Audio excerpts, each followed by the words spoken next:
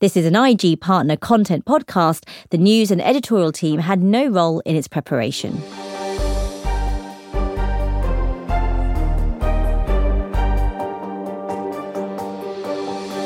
Hello and welcome to the first episode of Decoding the Markets, a series of 3 podcasts from IG giving a global perspective on investing trends. I'm Satwant Panda, and in today's episode, Currency Conundrum, we'll be looking at how key events such as the US election and Brexit negotiations will impact the dollar and sterling, and we'll also be looking at the outlook for other currencies reacting to the news agenda. Joining me are senior economist Peter Dixon from Commerzbank and Jeremy Naylor from IG. Jeremy, I'm going to start with you. The US election is not far away now, but it is expected that it will last days and even weeks longer than usual because of the mail-in ballot. So what effect do you think this is going to have on the dollar? You know what? The typical question is, or the answer is that an election is a time of uncertainty for markets, and clearly this will be for the dollar. Ultimately, the dollar strength is based on the economic health of the nation as a whole, and they want to see clarity from this process of electioneering and the process of vote counting, and ultimately whether or not the end result is accepted by either side in the presidential debate. The longer that continues, the longer the uncertainty, and I think the longer we're going to see any lack of firm direction for the dollar.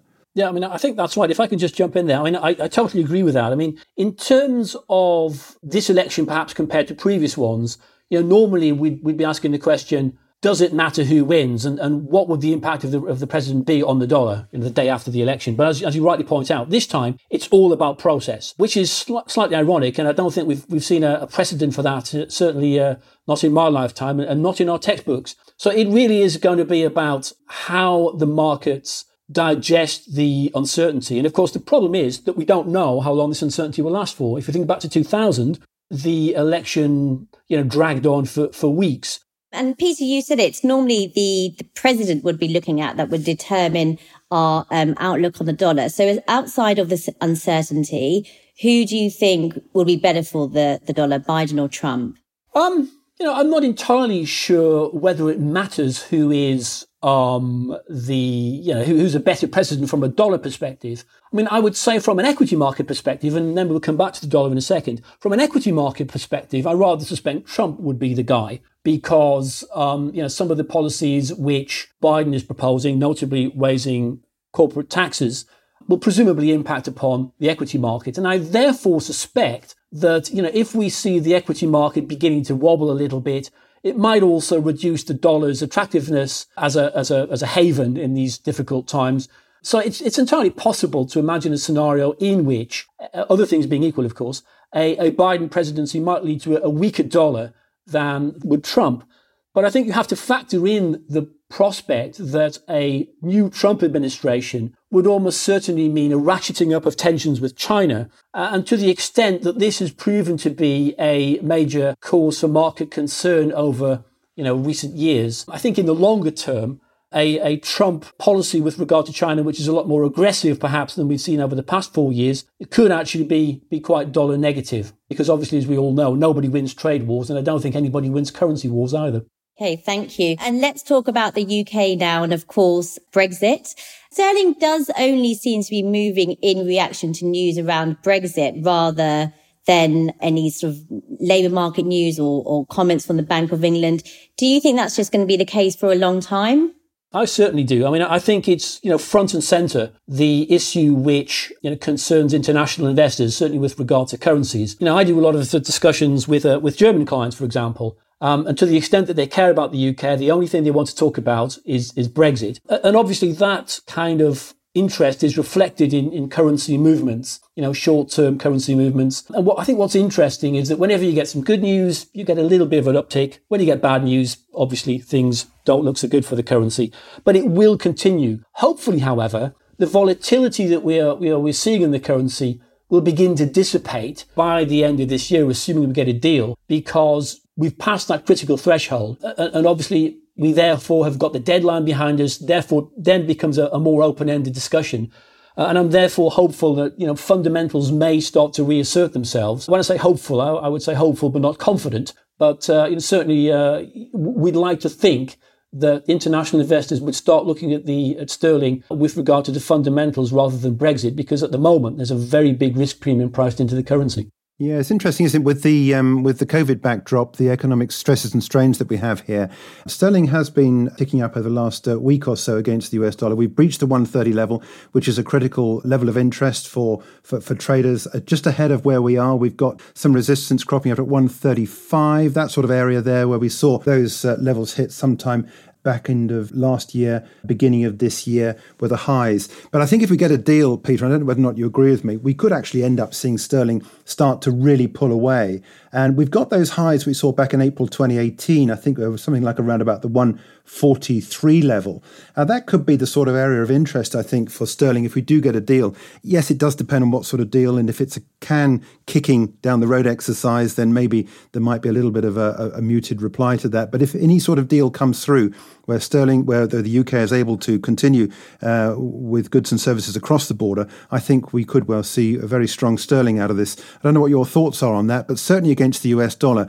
Against the euro, I'm not so sure, because a good deal for the UK is obviously going to be a good deal for Europe as well. So how sterling trades against the euro, I'm not entirely sure. Yeah, I mean, I think you're right. We would expect to see some form of sterling bounce. I mean, I take the view that the movements in the currency are likely to be highly asymmetric.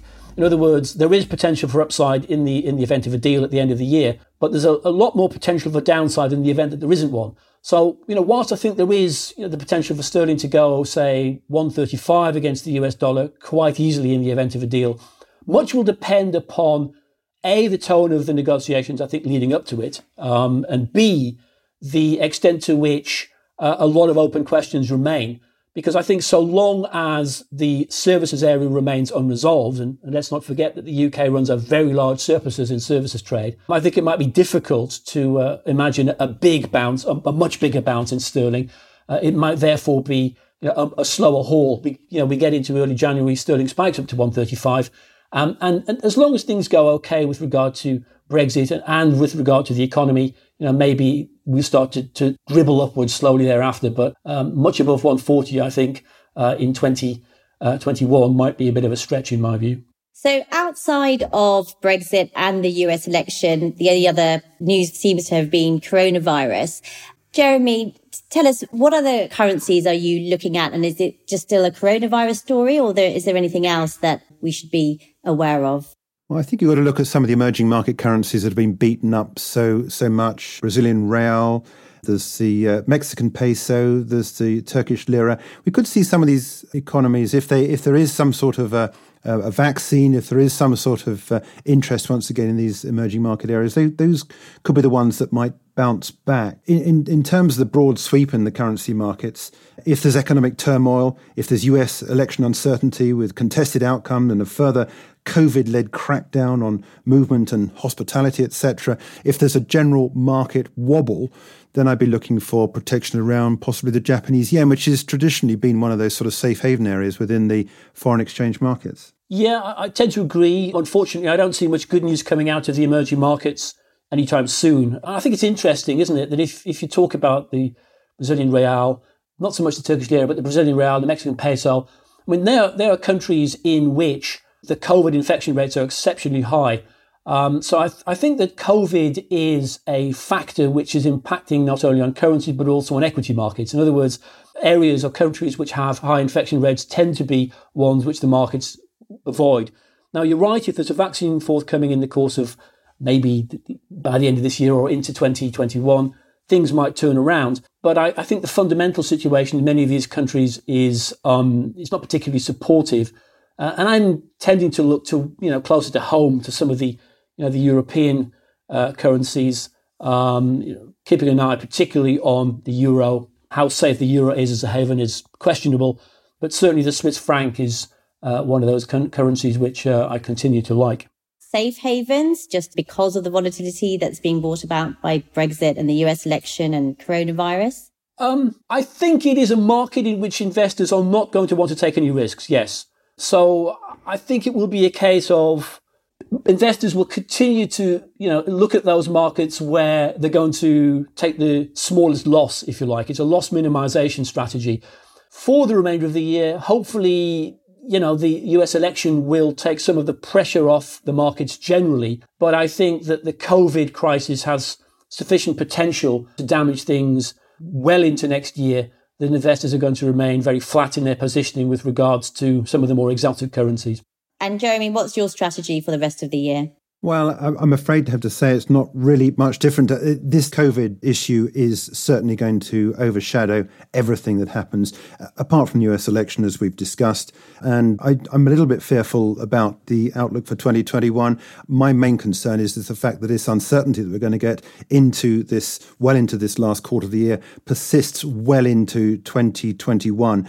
And if that happens, then, well, we'll have to regroup in the new year to see where things go and how successful one of the US candidates may be to give some sort of global leadership. If we do get global leadership and we do get a fresh new look at things from the States, as Peter was saying earlier, this does have ramifications around the world. And it is important that we do get some sort of global leadership, I think, in these rather dark times.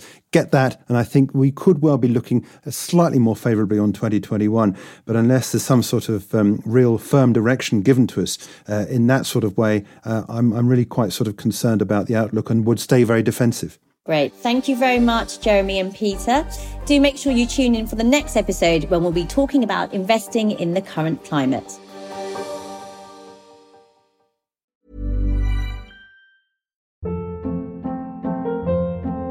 Hold up. What was that? Boring. No flavor. That was as bad as those leftovers you ate all week. Keke Palmer here. And it's time to say hello to something fresh and guilt-free. HelloFresh. Jazz up dinner with pecan-crusted chicken or garlic butter shrimp scampi. Now that's music to my mouth. HelloFresh. Let's get this dinner party started. Discover all the delicious possibilities at HelloFresh.com.